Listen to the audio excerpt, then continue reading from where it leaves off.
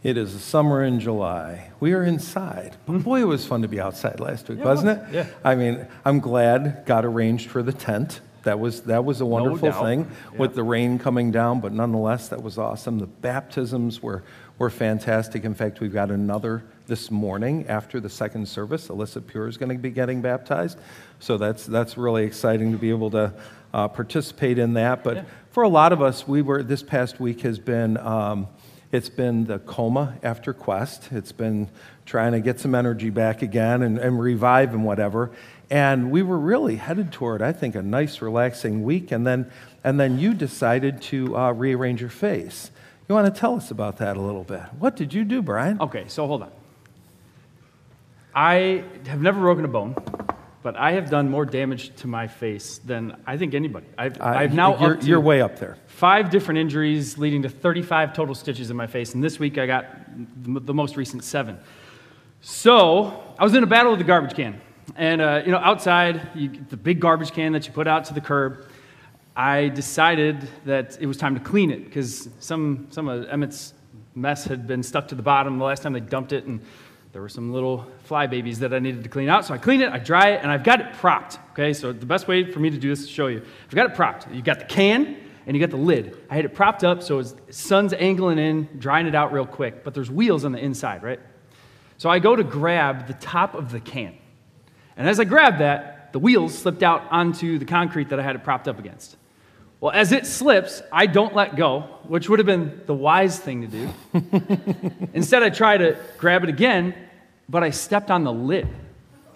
By stepping on the lid, it flattened, and my hand went down, because I couldn't get my hand out of the garbage can at this point, and I went straight into the very sharp edge of the garbage can. Boom!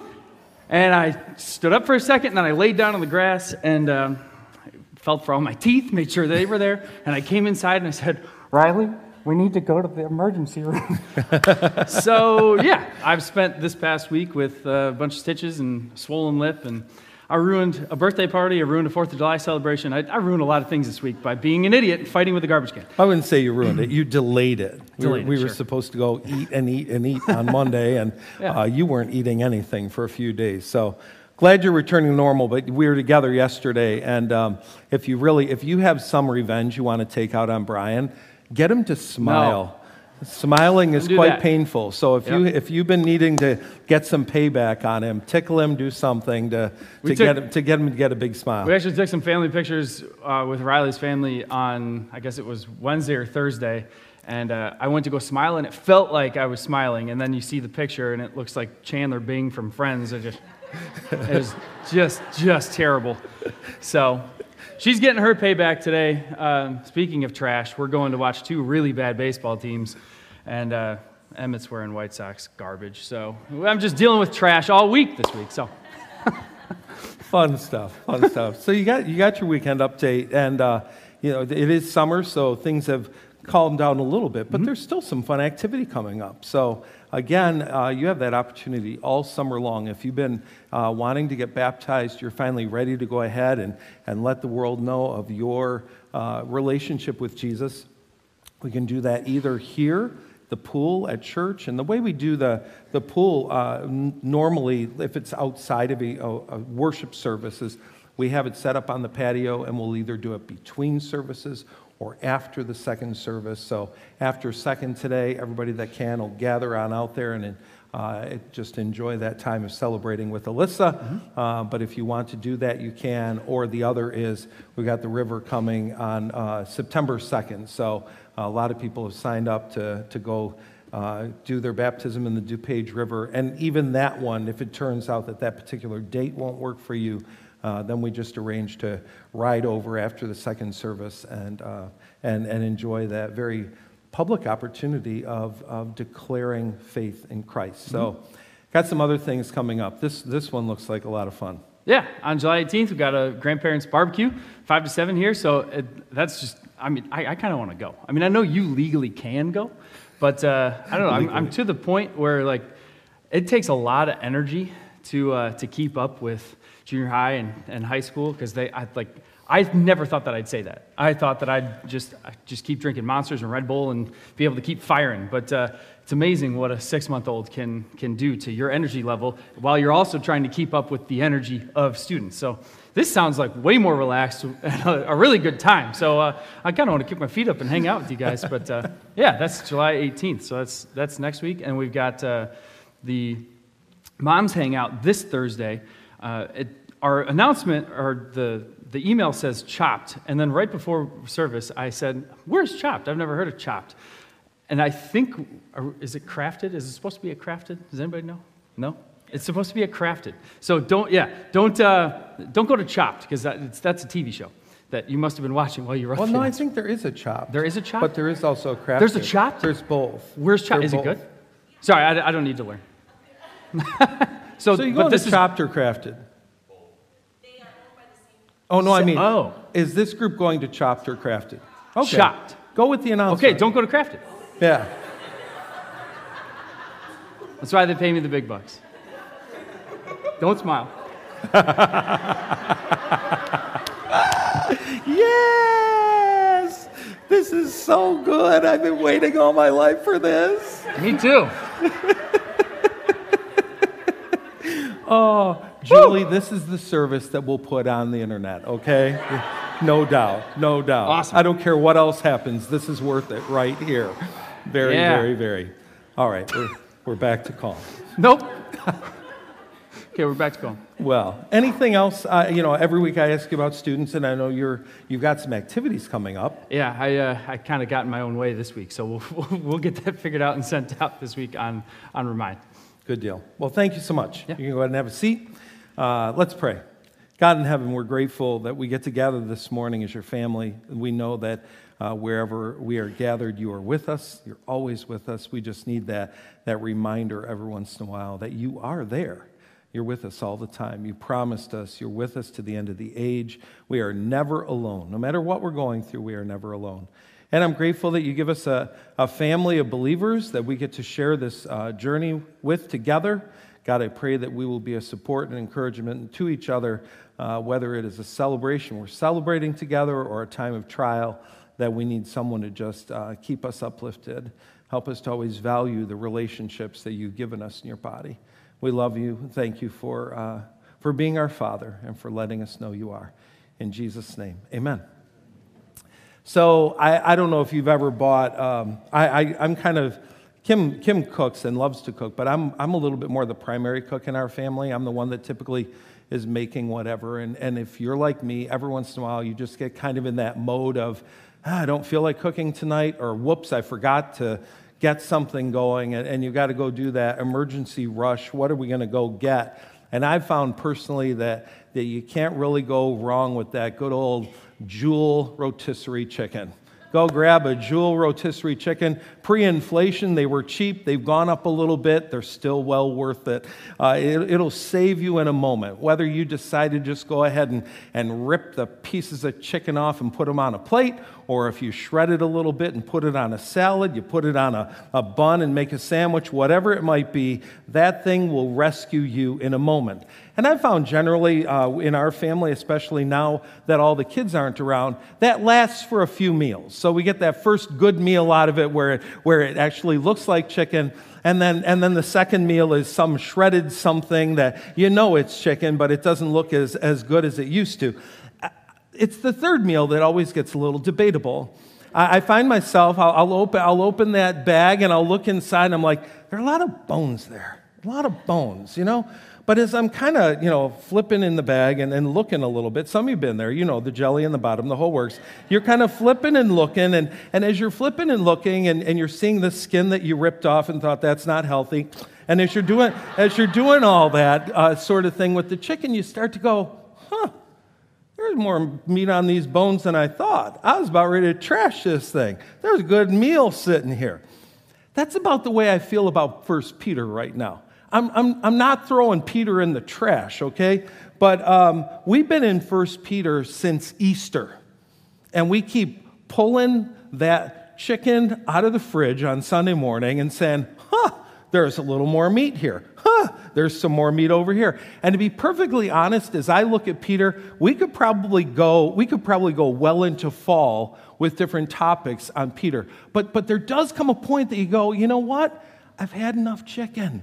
It's time for a different meal. It's time to go somewhere else. So here's what we're going to do. We're going to focus on the major theme of Peter this week. And then next week, we're just going to pick all over the bones, find little pieces, whatever might be there that's left, and we're going to go ahead and do a wrap-up of the two. So that's where we're headed with this series. This past week, my youngest has been in town. Nate's been here from Texas, and he's been trying to catch all kinds of just, in some ways, memory adventures, things that we like to do as a family. And one of the things that we've enjoyed as a family ever since the kids have been little, is to go over to the Warren Dunes in Michigan. I know Indiana has dunes, I get that. We could stop a half hour short, but there was one year that we were out there and they discovered the bullhorn, and they're always yelling at you. I don't like to be yelled at while I'm at the dunes. I want to just go have a nice, quiet experience. So we headed on over. Ironically, when we got there, it was incredibly overcast. I mean, kind of looking at it, if Shelley had been the one at the dunes that day, it would have been a waste of a day. But Nate and Shelley both have very different approaches to the dunes. When you go with Shelley, it's all about a towel, lay out, and just like that rotisserie chicken, just keep flipping, and that's what the trip is all about. With Nate, it's action, action, action. We arrive, and the first thing he wants to do is climb the dune. I haven't climbed the dune in several years. Wow.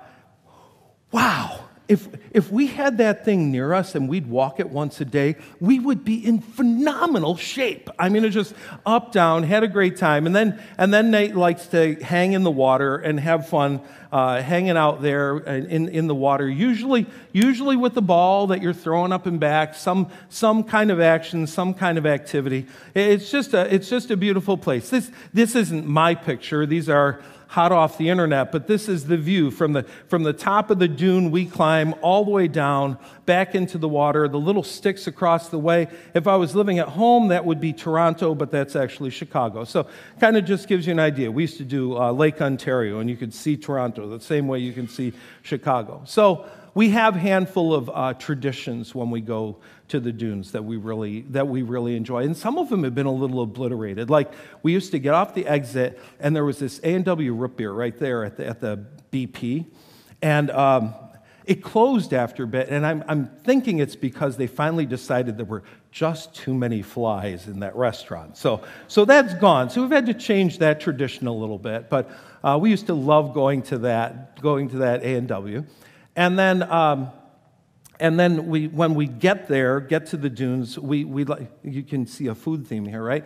We'd head on over to their little pavilion there where they had their ice cream and whatever. We get a Choco Taco. Have you ever had a Choco Taco? Fantastic. So we get our Choco. They've ripped that down now. Instead, there are food trucks. Food trucks are great, but I couldn't find a Choco Taco anywhere. But fortunately, what's still there is Mickey's Drive-In. So we go to Mickey's when it's all done, although they've gotten rid of the olive burger. So, just kind of struggling with these little changes in the tradition, but you keep it going. This part of the tradition has not changed. It has not changed at all. When we drive up, you look at the flag. You look at the flag and like, what's going on today? Green flag means it's a boring, quiet day. Yellow flag means we're going to have a little fun. It's going to be a little wavy. It's going to be a little choppy. Red flag means hold on for dear life. We're going to have a party. This is going to be great, right? So we pull up, and this particular day, we pull up, and it's a yellow flag day. So we're like, we're going to have some fun. We're going to get beat around by the waves a little bit. We get on into the water. We're having some fun with it. And what we found over time is that the waves started getting more intense. And I looked over and I said to Nate, look what they just did. Red flag. We finally made it to a red flag day for the first time in so many years. It was great. So I'm just kind of been a lot mulling through my mind between Quest and 1 Peter and stuff going on in life. I've just been thinking a lot. It's like God is constantly, weaving out these spiritual lessons, trying to help me to think and learn as I'm just experiencing life. So when I go to a body of water, I don't care if it's the dunes or a pool, doesn't matter. I'm very slow to get into chilly water. Very slow. I mean, a little at a time. I do not like getting into chilly water. What I've found is on yellow and red flag days, you don't get a choice, right? You take a step, you take two, and then the waves hitting you in the chest, and you go, I guess I'm in. And you just head on in. And, today we're talking about suffering, and I thought, how often is suffering like that? You don't get a chance to get used to it. It's not as if God gives you a 6-month warning. Hey, you're about to go through a season of suffering. You may want to walk into the water really slowly. No, it's just boom, it hits you in the chest, and you're like, all right, I guess we're here. And you're adjusting to what's going on with the suffering that you're facing in that particular season.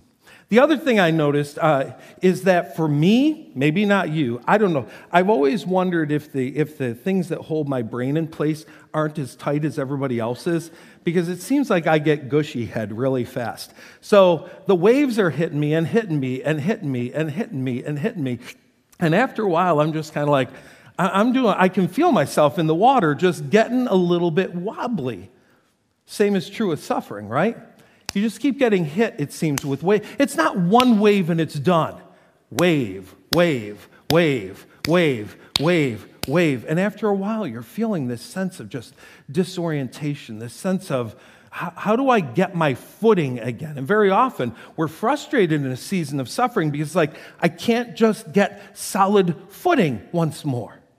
Then there's this other thing I noticed as the waves are kind of going at us. I like to take the waves head on, so I kind of foot plant in the sand, and as the big ones come, give it a chest bump to see if I can stop it. Just go ahead and do that. Go ahead and do that. And I kept doing it. And you know what? Every time I do that, I feel tremendous resistance. The waves don't. I've never had a wave go, wow, you're strong, and go back. They boom, they come at me, right? They hit me, they take me, boom, there they go, boom, that goes again. And every once in a while, instead of chest bumping it, I just lay down and float in the water. And you know what was really weird? Laying down and floating, I couldn't even tell that the waves were there. What in the world? Why is it that when I finally just let go, when I finally relaxed into it, the waves didn't seem quite as intense? I'll let you take that one wherever you will. Because honestly, that could go in two directions. That could be sometimes we just need to relax into God, and sometimes we stop fighting what we should be fighting. We stop fighting the battle we should be fighting, and it seems to get more relaxing when in fact we're drowning and we don't even know it. Just a lot of different things going on as that was happening. And then this week with Nate home, we decided that he needed to catch up on the previous seasons of The Chosen, and we hadn't started season 3 yet, so we've been kind of digging into that a little bit, and Jesus has just been on my mind a lot. That series just brings Jesus to my mind a lot. And I'm standing there, I'm watching these waves, and I'm wondering what it's like to be standing with this man who just all of a sudden goes, stop. I tried it. Stop. Oh, you didn't. Stop. Oh, you. Can you imagine being with somebody that just goes, be still? And they look at him and go, who is this man? Even the wind and the sea obey him. Season 3, we're breaking into it, and I don't know what the deal is with little James. I pay attention, I don't pay attention. I know that he's got an issue, a physical issue that I don't think we hear about in the Bible, but they've creatively played as part of what's going on with him. And little James has got this issue, and he's watching all these other people be healed by Jesus, and Jesus isn't healing him. And he's kind of wondering, why is Jesus healing everybody else, but he's not healing me? And there's really a beautiful scene. I'm not going to give it away. A beautiful scene between Jesus and little James where he explains the why of it. But I think when suffering comes into our lives, we have a few questions that come. Why? Why me? Why now? Why are you helping him, but you're leaving me here in the middle of the waves to be beaten? Why do I have to go through this, but it seems like she's doing just fine? In fact, she's doing way better than me. And we go through these struggles when suffering comes. And we wonder what to do with it. Why, Jesus, why did you heal her, but you've left me with this disease to suffer? We saw in the beginning of this book that Peter starts by talking about living hope. He says, God has given you this living hope. But I tell you what, he doesn't waste any time at all. Verse 6, he gets right into this. In this you rejoice, though now for a little while, if necessary, you've been grieved by various trials. He's only a few verses in, and he's already saying, you have a living hope. And the thing of it is, for a lot of us, we became believers because we loved the idea of living hope, and we translated living hope to mean, my life will be problem-free. I will have no pain. I will have no suffering. I will have no confusion. Jesus will be my golden ticket to a peaceful life. And instead, we're facing pain, and we're facing suffering, and we're facing problems, and we're like, am I doing something wrong? Does he not notice I'm here? What's going on here? We have this living hope, and he says you will need this living hope because you will go through seasons of suffering. And that's the way it works generally. We'll be going through decent seasons, and then this season of suffering will come, and we're like, what's going on here? As you look in the book, Peter makes reference to the word suffering about 17 times in 5 chapters. And in doing that, he uses 3 different words to talk about suffering. One is the word pyrasmos, and that one simply is the word for temptation or a trial. Same word James uses in chapter 1, when you face trials of many kinds. So he uses that word a couple times. You see it in chapter 1 and chapter 4, he uses that a couple times. He has another verse that he uses, another word that he uses, pathema. And that one, it was interesting, as you're kind of looking at it, he uses that one specifically to refer to the sufferings of Christ. It's almost as if he draws that out a little differently. Not that it's a different suffering, but he's saying, Christ suffered and so will we. Christ went through suffering and so will we. So he uses that word often to refer to the sufferings of Christ, the affliction, the pain, the passion that he went through. And then the word that is used most often in the book and most often in the New Testament is the word Pasco. And Pasco is just referring to all kinds of suffering. Peter is primarily talking about persecution. He's primarily talking about suffering for your faith. But this can be any kind of suffering you're hitting in life. It says in the New Testament, it's reference to unpleasant experiences. These unpleasant experiences come at us all the time.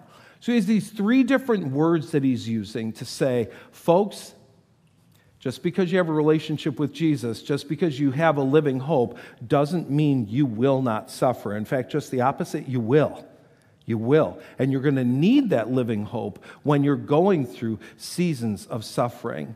So he starts by talking about living hope, and he says, in this you rejoice, though now for a little while, if necessary, you've been grieved by various trials. And what I'm going to do is, after the word, I'm going to put that Greek word so you can see the variety of words that he uses as he's going. So that the tested genuineness of your faith, more precious than gold that perishes, though it is tested by fire, may be found to result in praise and glory and honor at the revelation of Jesus Christ. And I love this verse. Though you have not seen him, you love him. Though you do not see him now, you believe in him and rejoice with a joy that is inexpressible and filled with glory, obtaining the outcome of your salvation, of your faith, the salvation of your souls. So as you're looking at what Peter has to say about suffering, the first thing he wants to talk about is the reality of suffering. Suffering's real. It's real. It's real in the world, and it's real for the Christ follower. He says, folks, we will suffer. We will go through times of trial. We will go through times of pain. He doesn't leave it to say, now, some of you Christians are going to go through this, and others of you are not. He says, here's the reality. We are all going to experience seasons of suffering. And I love that he does this, Paul does this. He says, it'll only be a little while. And by a little while, he's saying 70 to 80 years. You know, this life, it'll be for a little while. It won't be there for eternity, but it will be here now. And there are all kinds of suffering that we face. I mean, again, there's the suffering of persecution. There's also the suffering just what happens with your body. I got to tell you, 60 stinks. I miss 50, and I'm not really looking forward to what God does to a body in 70. Physical pain is there. The pain of the brokenness of relationships is there. Sometimes it's the suffering that's the result of our direct sin or someone else's sin. But we go through all these different forms of suffering in life. It is part of the walk of the believer. Don't think that your relationship with Jesus is broken if you're going through suffering. He says it's a reality for every believer. You will go through seasons of suffering. And then he goes on beyond the reality of it. James says it's real too. He says you're going to face trials of many kinds. He not only gives us the reality of suffering, but he wants to give us the reasons. And throughout the book, he gives us reasons for suffering. Why do we go through it? And one of the main ones we see, it's a refining. God wants to refine us. A piece of what he does to help us to look more like Jesus is to allow suffering into our lives. I don't know what your role is in life. I'll give you one that I've had. I've had the role of being a leader in different contexts. You know how you grow as a leader? By getting kicked in the head. That's how you grow as a leader. You go through seasons of pain. You go through seasons of hardship to try to learn. No leader can learn leadership outside of the challenge, the resistance of the waves. And whatever it is God is growing in your life, he allows these seasons of suffering to come in to say, there's some refining that needs to take place here. There's some work here that needs to get you looking more like Jesus. So when we face a season of suffering, though our natural reaction is to say, God, why? Or God, why me? Our reaction should just be, God, what? What do you want to teach me? What are you growing in me that cannot be grown outside of this season of pain? James, again, same word. Consider it joy when you face trials of many kinds because you know the testing of your faith produces perseverance. Let perseverance finish its work so that you may be mature and complete, not lacking anything. God will actually use suffering if we'll float, if we'll cooperate with him. He will use suffering to grow something in us. So Peter says suffering is real. He says there are reasons for it. And then the majority of the book is about the reactions that we're supposed to have to it. It would be fun this morning to just one by one talk about what's your reaction when suffering comes your way. We all have different reactions. We all have different ways of dealing with suffering. Some people run for their lives. Some people put up their dukes. Some people go into a pity party. Some people scream, shout, and decide to rage. We all have different ways that we react to suffering. And Peter says there are some biblical ways that we're supposed to react to suffering. He starts in 1 Peter chapter 2 by talking about a servant who is going through suffering under an unjust master. He says, for this is a gracious thing when mindful of God, one endures sorrow while suffering unjustly. You're enduring for what credit is it if when you sin and are beaten, you endure, but if when you are doing good and suffer, you endure it. This is a gracious thing in the sight of God. For to this you have been called, because Christ also suffered for you, leaving you an example so that you might follow in his steps. So what is he saying here? First of all, he's saying there's a piece of suffering when we are going through it that we view it as something. Be careful of this, okay? But as something of a master in our life that has a lesson to teach us. God's teaching us a lesson through this. And so there's a moment that I'm submitting to whatever I'm going through to say, God, what is the calling you're trying to draw out in me right now? But then more importantly, it says, suffer the way Jesus suffered. Do what Jesus did. There's a classic book called In His Steps. That's where the title came from. Walking in his steps. Ironically, walking in his steps wasn't about being nice and handing out candy. Walking in his steps was about how did Jesus suffer and how can we walk like he did through suffering. When you look at the way he walked through suffering, I'm telling you what, it's a hard road. It's a hard road, but it's the road he's called us to. Chapter 3, now who is there to harm you if you're zealous for what is good? But even if you should suffer for righteousness' sake, you will be blessed. Have no fear of them or be troubled. Think about that. He's saying suffering does not have to be a fearful season. For a lot of us, when we come up against opposition, there's fear there. We're troubled by it. And he says you don't have to be. In fact, he goes on to say, this is embedded in this context. He says, honor Christ in your heart and be ready to make a defense for the hope that is in you. Often the hope that is in you is displayed in a season of suffering. People will see you go through a season of suffering and they'll say, if I was going through what you're going through, I wouldn't be reacting the way you are at all. How can you do that? And that's a moment to be able to say, I have a reason for the hope that is in me, and his name is Jesus. Chapter 4, since therefore Christ suffered in the flesh, arm yourselves in the same way of thinking, for whoever has suffered in the flesh has ceased from sin, so as to live for the rest of time in the flesh, no longer for human passion, but for the will of God. So this one's interesting. What he's saying here is, be prepared for it. It's going to come. You're about to walk into waves. Be prepared to get wet. You're about to walk into this. Be prepared. Don't live as if, well, suffering might happen, but it probably won't happen to me.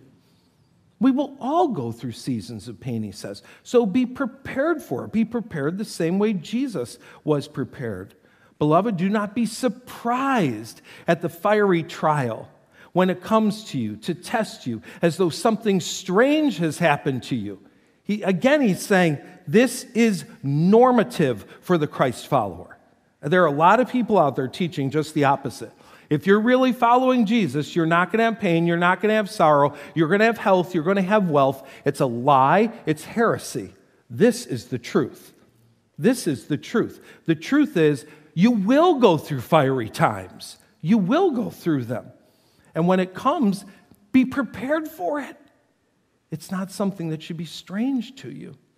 In 1 Peter chapter 5, it says, humble yourselves under the mighty hand of God, so at the proper time he may exalt you, casting all your anxieties on him because he cares for you. Be sober-minded and watchful. Again, prepared. Your adversary, the devil, prowls around like a roaring lion, seeking whom he might devour. Resist him, firm in your faith, knowing that the same kind of sufferings are being experienced by the brotherhood throughout the whole world.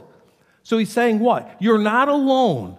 In fact, other people are going through worse. And after you have suffered a little while, the God of all grace, who has called you to his eternal glory in Christ, will himself restore, confirm, strengthen, and establish you. He actually says your relationship with God will grow through suffering. To him be the dominion forever and ever. Amen.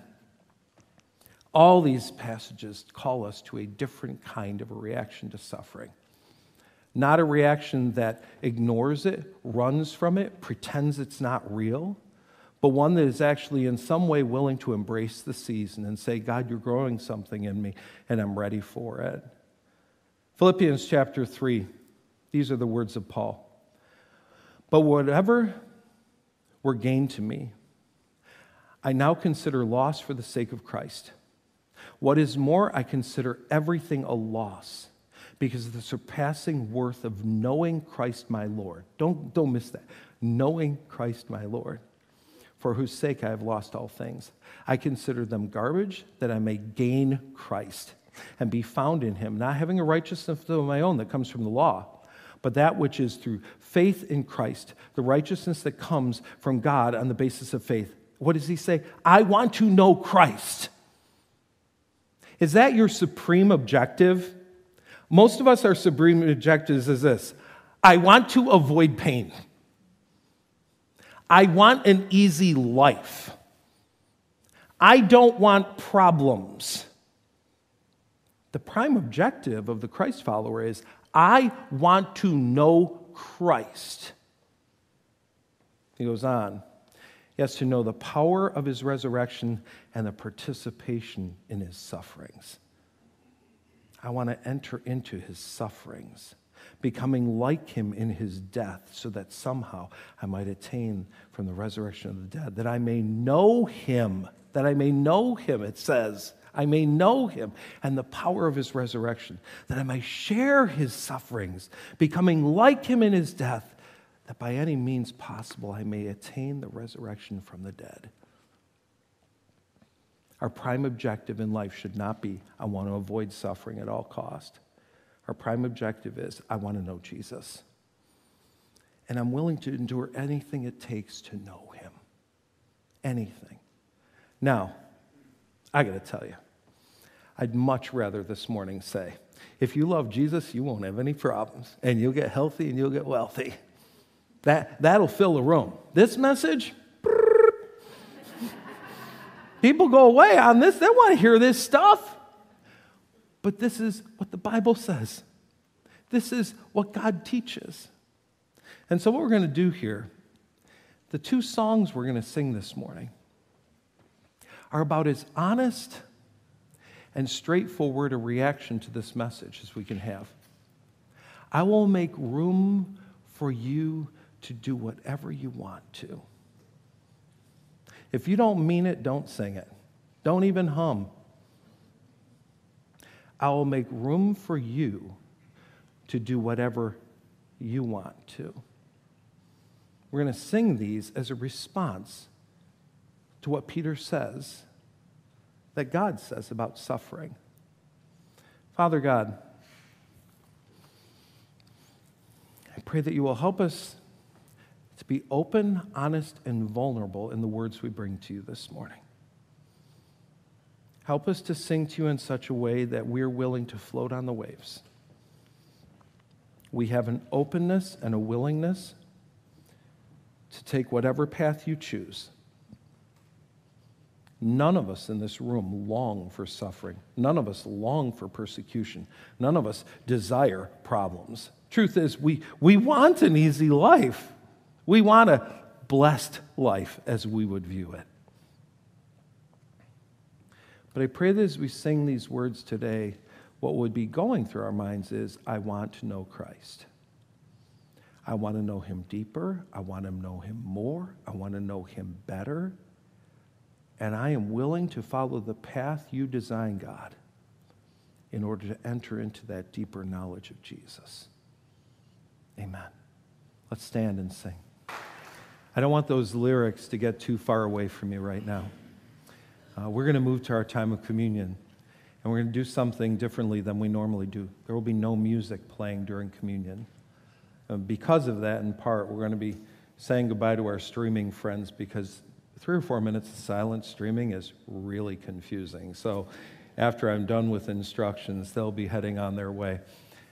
The reason I want it silent is for you to pick up whatever message God was giving you during those songs. What's the word? What's the line? What's the message God was speaking to you today? I will make room for you to do whatever you want to. Is that the message? Is it just to be able to say, great is your faithfulness to me, God? Doesn't feel good right now, but I know I can trust you. Maybe it's just repeating the line, your way is better. I keep thinking I know best. Your way is better. I don't want to fill your mind with too many lines, because I want God to speak to you. What's God saying to you in the silence? Tables are at the front and the back, gluten-free on either side of the platform as well as at the back. In the silence, what is God saying to you today about your suffering journey? Let's go to communion.